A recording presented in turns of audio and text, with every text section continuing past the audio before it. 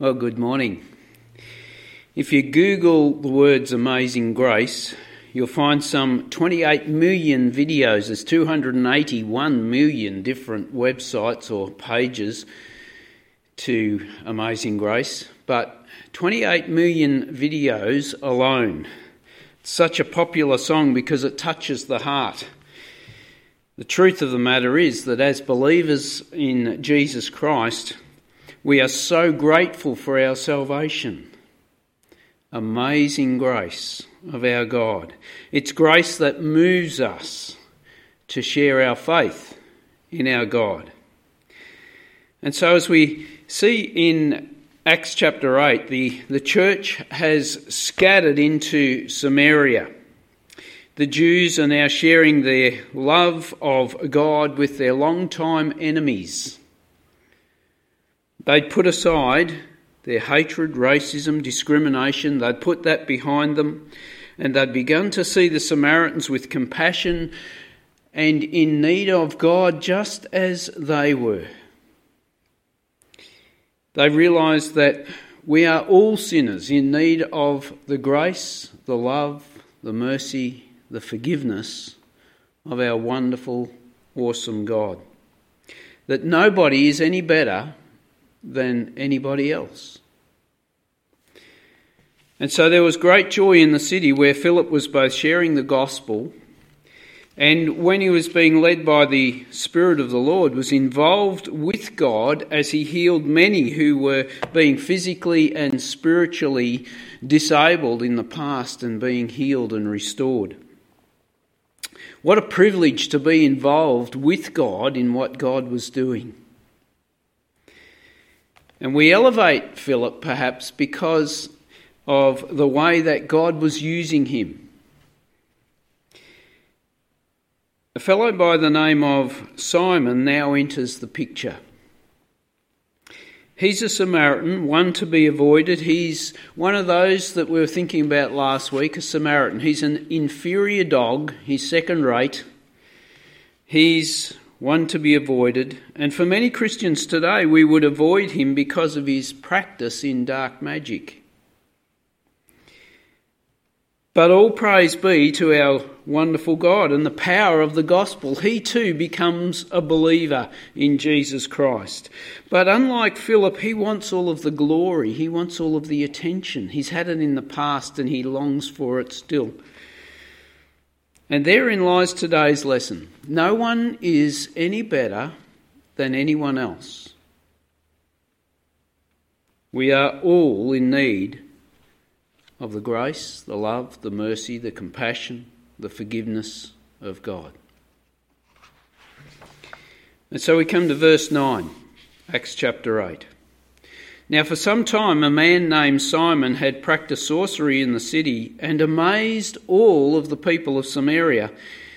He boasted that he was someone great, and all the people, both high and low, gave him their attention and exclaimed, "This man is the divine power, known as the great power." Now that's a messianic term that ultimately referred to Jesus, the great power. But he was known by the Samaritans as the great power.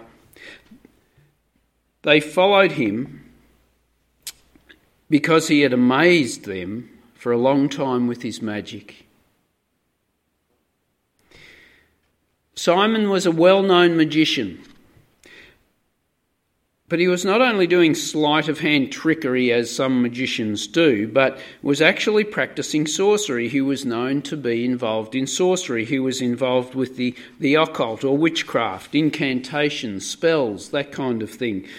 And this is forbidden in Deuteronomy chapter 18, which says, "Anyone who practices divination or tells fortunes or interprets omens, or a sorcerer, or a charmer, or a medium, or a necromancer, or one who inquires of the dead, for whoever does these things is an abomination to the Lord."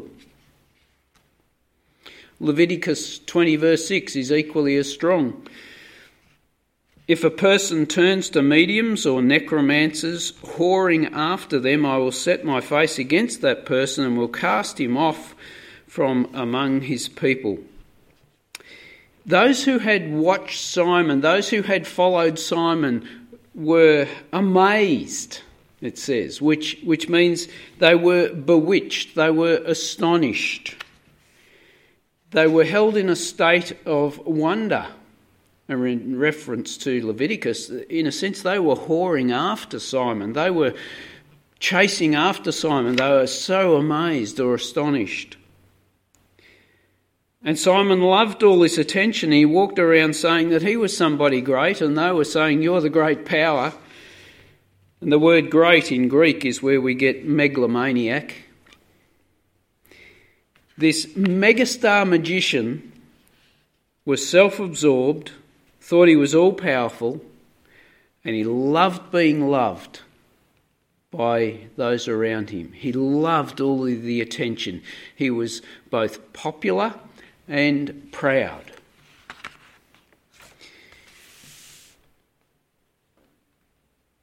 When it comes to pride lurks within every one of us, not that deep beneath the surface. Pride is within each one of us, and it's easy to take pot shots at another person's sin. We need to keep 1 Corinthians 10:12 in mind. Therefore let anyone who thinks that he stands take heed lest he fall. From Psalm 101, whoever has a haughty look, that is another word for proud, a haughty look and an arrogant heart I will not endure, says the Lord. James 4:6, God opposes the proud but gives grace to the humble. And so if we're to take these verses on their own, then none of us have any hope. We've all had a measure of pride. We all have a measure of pride. And on top of the well-accepted practices that are detestable to God, such as the worship of false gods and any practices under the occult, we read this in Proverbs chapter 6. There are 6 things the Lord hates, 7 that are detestable to him. He begins with proud eyes, a lying tongue, hands that shed innocent blood, a heart that devises wicked schemes, feet that are quick to rush into evil, a false witness who pours out lies, and a person who stirs up conflict in their community. False witness, stirring up conflict, lies, pride, then none of us are safe. Not one of us is safe from that which God finds detestable, and in some translations puts it this way, an abomination to the Lord.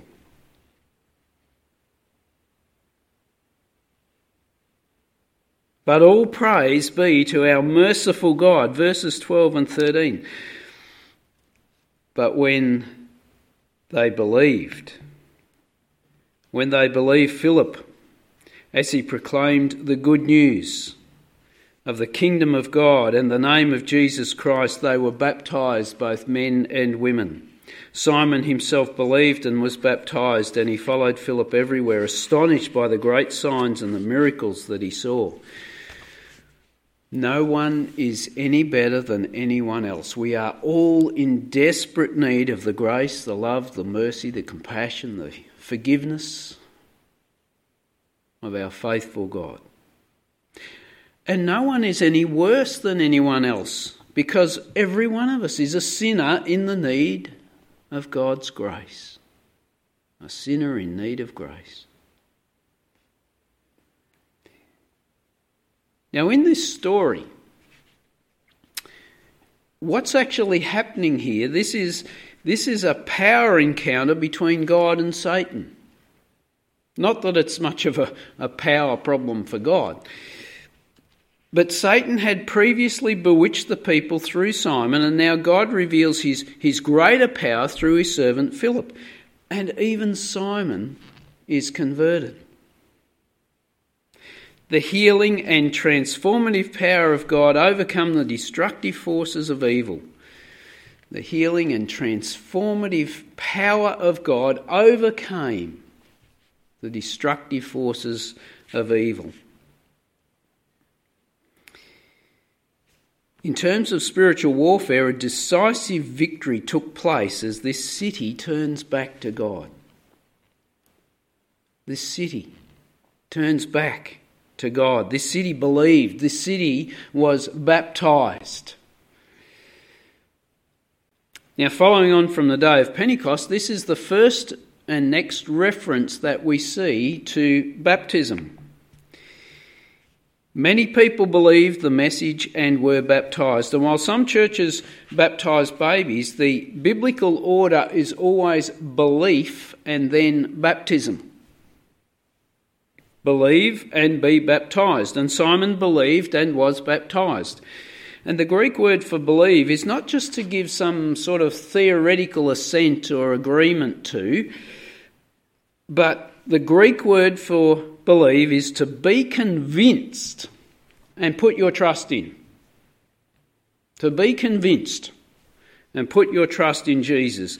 In Greek too, the word for believe here in this passage is in the indicative case, which means that it is a statement of fact. Simon believed, Simon was convinced, and Simon put his trust in Jesus. And he was baptised. Now, baptism doesn't save you. But baptism is a step of obedience after you believe. After you acknowledge that Jesus is your Lord and your Saviour, it's a step of obedience. Because God calls us, Jesus calls us to be baptised. Baptism then is your public declaration to the world around you that you are now a follower of Jesus.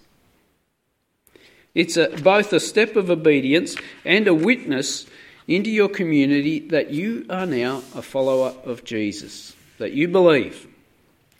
And the Greek word baptizo means to be immersed or plunged, to be totally covered in water, and hence we baptise by full immersion.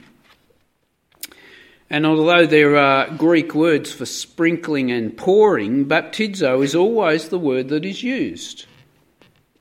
And so if you want to express your obedience to the Lord, if you want to declare your faith in God, that Jesus is your Saviour, then we'd love to baptise you. And you can just chat with one of us after the service. But as Jesus declared, whoever acknowledges me before others, I will acknowledge before my Father in heaven. Does that bring a smile to your face?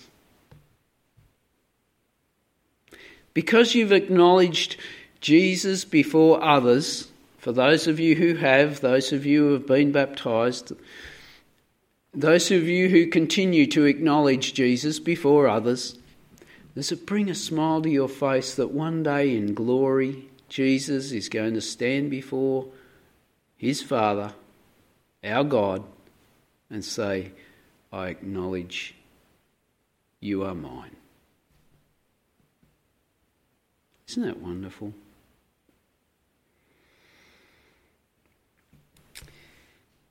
However, those who were baptised in this instance had not received the full blessing of the Holy Spirit, had not received the full blessing of his presence in their lives. They had not been filled with the Holy Spirit. They'd only been baptised into the name of Jesus, but not the Holy Spirit. Thus we see in verses 14 to 17. When the apostles in Jerusalem heard that Samaria had accepted the word of God, and you can just imagine the apostles going, what? What's going on down there in Samaria or up there in Samaria? We better go and check this out. When they had heard that Samaria had accepted the word of God, they sent Peter and John to Samaria, and when they arrived, they prayed for the new believers. there that they might receive the Holy Spirit, because the Holy Spirit had not yet come on any of them. They had simply been baptized in the name of the Lord Jesus. Then Peter and John placed their hands on them and they received the Holy Spirit. And this lines up with Paul's teaching in Ephesians 5:18, which says, "Do not get drunk on wine, which leads to debauchery. Instead, be filled." And in the Greek, it's in the present continuous, which means be filled and go on being filled with the Holy Spirit. So keep on asking God to keep filling you with the Holy Spirit. If you're not doing that, I encourage you to do that. Keep asking God in your prayer times. Ask God to keep filling me with your Spirit. We're instructed by Paul to do that. Keep being filled. And go on being filled with the Holy Spirit. And so what occurs here and what follows next highlights that God is in fact a Trinity. He is three in one, the Father, the Son and the Holy Spirit. And our belief in him must involve all three. To believe in God but not in Jesus as our Lord and Saviour will not save us. People believe in God but don't believe in Jesus. To believe in Jesus but not welcome the Holy Spirit reduces our ability to abide with him, to know his comfort, guidance, prompting, empowering and conviction. Satan believes in Jesus. The demons believe in Jesus, but they don't welcome the Holy Spirit. And so the coming of the Holy Spirit upon these Samaritans was both a public sign that they were bona fide believers, and his presence in their life meant that Christ would abide in them and they would abide in Christ and he in them, the vine and the branches. You see, Simon was a brand new Christian, having previously been heavily immersed in the realm of darkness. He's a baby Christian, he's a brand new Christian, and he has so much to learn and discover about what it means to be a Christ follower, and he knows nothing of the Holy Spirit. Thus verses 18 to 19. When Simon saw that the Spirit was given at the laying on of the apostles' hands, he offered them money and said, "Give me also this ability so that anyone on whom I lay my hands may receive the Holy Spirit." So there was obviously some outward sign, something that was obvious to everybody that they had indeed received the Holy Spirit. Now perhaps it was speaking in tongues, maybe it was something else. But Simon wanted this same ability. And this was probably driven by his past, by his continued desire for popularity, for being wanted, for being needed, for feeling loved. And Simon had previously thought that he had some control over the spirit world through his past experiences in magic. When he did these certain things, then these other certain things were the result. Was he controlling the spirits? Were they controlling him? And possibly he had purchased these abilities along the way, paid money for them. So returning to this spiritual encounter that we see with Satan, we see that he doesn't want to give up easily. He never does. And he attempts to use Simon's past and Simon's weaknesses and Simon's experiences, that foothold that he still has in Simon's life, as Simon enjoyed great power and popularity. You see, our past is not erased from our present.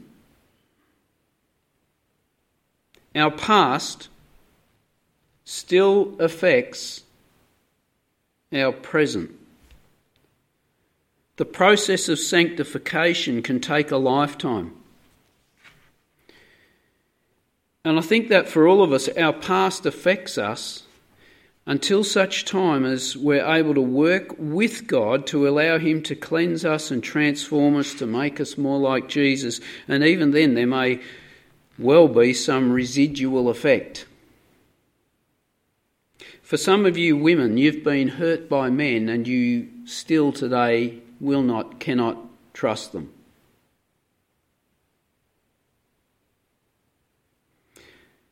For some of you, a previous addiction is how Satan retempts you. For some of you, you suffered a great trauma as a child and there's an underlying insecurity and it's not far under the surface. We all have a past, and in some way that still affects our present. Why is it that I always respond like that? Why is it that Satan knows just the area to tempt me? Is there something in your past that is the foothold that he has to weasel his way back in there? With the help of the Lord and our willingness to be totally exposed before him, to be totally honest with him, honest with ourselves, to be, in a sense, naked before God, it's only then that he can bring healing and restoration, good health, growth and maturity. But we need to be totally honest with God and ourselves. But he can only work with what we're openly honest about with him. If we want to keep it hidden from him, if we don't want to address that skeleton in the closet, if we don't want to go there, we keep that door closed. We're not surrendering it to him. Even though he knows all about what's there, he can't work with that to bring freedom and release. And Jesus said the truth will set you free. Open it up. Ask God in your prayer times. Get honest, get real with him. What is it that's causing this reaction every time from me? He might remind you of something that occurred many, many years ago where you need to ask for cleansing or you need to work through forgiveness. And so I encourage us all to get honest and to get serious with God, to ask him to reveal how our past is affecting our present, and then ask him to bring his healing. And ultimately this is what Simon does. Certainly Peter pulls him up, but he responds with humility. Verse 20 to 24. Peter answered, "May your money perish with you, Simon, because you thought that you could buy this gift of God with money. You have no part or share in this ministry because your heart is not right before God. Repent. Repent of this wickedness and pray to the Lord in the hope that he may forgive you for having such a thought in your heart, for I see that you are full of bitterness and captive to sin." And Simon answered, "Pray to the Lord for me so that nothing you have said may happen to me." Again, remember, he's a brand new Christian. He's a baby in the faith. Oh, will you pray for me? We're often not very patient with our brothers and sisters who are on the road to becoming more like Christ. We're often not very patient with those who are struggling with their past, often because we don't realise that they're struggling with their past. But maybe we need to be more thoughtful about that. I wonder So-and-so always react this way because there's something from their past. And although Peter rebukes Simon, he calls him to repent so that he might be spared. And remember, it was Peter who had spoken those words proclaiming the death of Ananias and Sapphira. Here he calls for repentance, and Simon, who once declared himself, or others around him declared him as the great power, he humbles himself before the Lord as he fears for his own destruction. He appeals to Peter to intercede for him.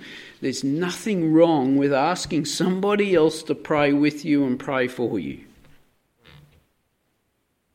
Ask Peter. Ask somebody. Ask them to pray with you, to pray for you. I think Simon's beginning to grasp how powerful God is and how small and inadequate he is. How no one is any better than anyone else. We're all in desperate need of the grace, the love, the mercy, the forgiveness, the compassion of God. God's not to be taken for granted or used for our own needs, to our own ends. And so are there areas in our lives where we know that we need to repent? Areas where we know we need to turn away from those things and be disciplined in our resistance to temptation. Get serious. Are there areas where we still allow our past to dictate who we are and how we behave? And at times we're not very gracious. Is it something from our past that's affecting that, causing that?